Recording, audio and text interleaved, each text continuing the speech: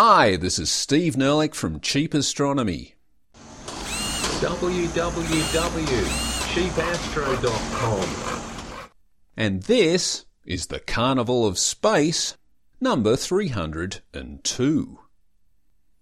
Well, folks, it's time for another Carnival of Space, in audio, from the still under construction new Cheap Astronomy website, because we didn't quite have the cash to pay the first contractor, and the second contractor wanted to fly by business class, and, times are tough. But enough of that. Here's this week's Carnival of Space. So long, and thanks for all the exoplanets. Caroline Collins Peterson, the space writer, reports that the Kepler mission may be doomed due to reaction wheel problems. Well, maybe. Supermassive weight watching. Chandra describes how black hole-powered jets push away material at millions of kilometers an hour, starving the black hole of fresh material and building up the galactic bulge that lies about it. This process may explain the correlation between the mass of a supermassive black hole and mass of the galactic bulge it sits within, at least in larger galaxies, like 4C plus 29.30, which lies about 850 million light-years from us. Ubiquitousness. Or is that ubiquity? Here, There, and Everywhere visits Puerto Rico University and learns wisdom, and experiences some hands-on learning.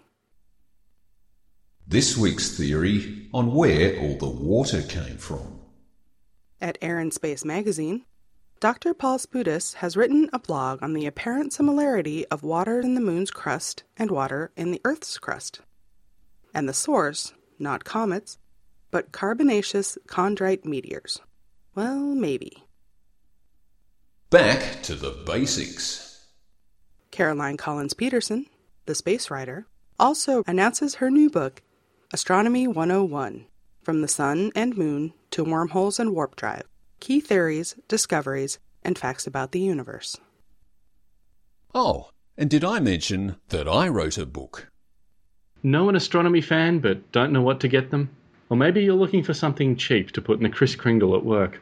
Well, our good friend Steve Nerlich from the Cheap Astronomy podcast at cheapastro.com has written a fantastic ebook called Astronomy Without a Telescope. And I highly recommend it. It's a great introduction to modern astronomy. It's good for the layperson. It's also got lots of links to in-depth background articles, so it's great for beginners and experts. And of course, because it's about space, it has a few obligatory thoughts on alien biology and the fate of the universe, and some great pictures and images. It is $3.88 Australian, so it's loose change that you'll find on the back of the couch. I highly recommend you buy it and have a look at it if you're just interested in space, because it's obviously astronomy without a telescope, so you don't need fancy equipment. That was Ed Brown from the fabulous Science on Top podcast. And now, back to this week's Carnival of Space. The future is nano. Next Big Future reports that researchers have found that the beam of a scanning electron microscope can turn a naturally occurring coating on the larvae of some insects into a sort of miniature spacesuit that can keep them alive in a vacuum for up to an hour. With this technology, we may be able to send small animals wearing nanosuits to space. And there have also been early successes in nanosuiting small fish. These nanosuits could allow several Earth-based creatures, and maybe even people, to survive the extreme environments of space. The researchers believe that this technique could eventually be used to allow astronauts to do away with their traditional spacesuits, when combined with injectable oxygen, which could enable people to last 15 minutes or more without breathing. Well, maybe. Ground control to Commander Hadfield. Bet no one else thought of that line. Next Big Future also presents some video clips of Commander Chris Hadfield demonstrating some simple things about life in space. And there's a clip of him doing Space Oddity with a few revised lyrics, which some of you might have seen before. Not bad for a Canadian. Teachers in Space. Pam Hoffman from Everyday Spacer tells us that teachers and students are wanted to produce content for a crowdfunding campaign for Teachers in Space. Getting back to work. The Meridiani Journal tells how the Curiosity rover is ready to start drilling again after just coming out of its month-long quote-unquote vacation due to solar conjunction. The second drilling site has now been chosen, a piece of bedrock called Cumberland, which is only about 2.75 meters from the first drilling site. Meanwhile, in Finland, the Astronomy Club Tutatis in Kustavi, Finland, have prepared a summer space exhibition right in their own backyard, although, of course, their backyard is in Finland. Missed by that much. Catholic Sensibility looks at Pioneer 11's near impact on Epimetheus during its 1979 flyby of Saturn. Scientists were concerned about it being obliterated by possible ring debris. It missed a small moon by less than 3,000 miles, which is 4,800 kilometers for anyone living outside the US or the UK. Cosmic paranoia. Catholic Sensibility also provides a book review of Paul Merton's book on astrobiology called Are We Being Watched?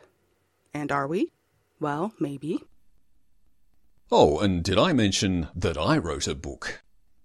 This is Janet the Librarian here to tell you about an interesting new ebook called Astronomy Without a Telescope, the one by Steve Nerlich, PhD student and host of the podcast Cheap Astronomy.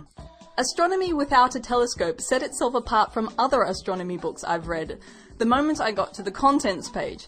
The chapters included Einstein and aliens, and the entries included Is Time Real? And Necropanspermia. That's when I realised that this wasn't a book about how to look at stars, but how to think about them. It contained answers to the questions you start to ask yourself after you've been gazing into the depths of space. What's out there? How did it get there? And how do we even know that? This is a book for understanding the universe and understanding modern astronomy. The book is mostly a reworking of blog posts from the Astronomy Without a Telescope column on universetoday.com. Astronomy Without a Telescope is only 91 pages long. The brevity is achieved by hyperlinks taking the place of explanatory appendices that would otherwise be necessary for beginners like myself. Despite the density of ideas, the book has a conversational tone, joviality that you might expect from a book aimed at interested amateurs. Because it's an ebook, the illustrations have a habit of making the text hang untidily on the page, but they make up for it by being beautiful and informative.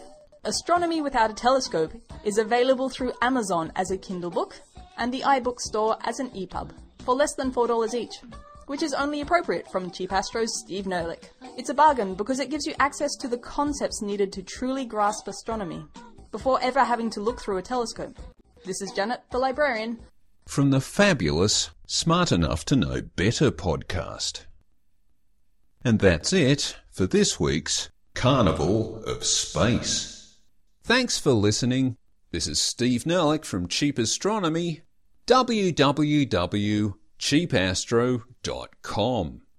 Cheap Astronomy offers an educational website which is under construction, and in case I didn't mention it, I wrote a book.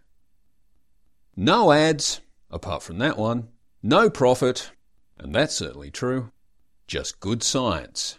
Well, I hope so. Bye.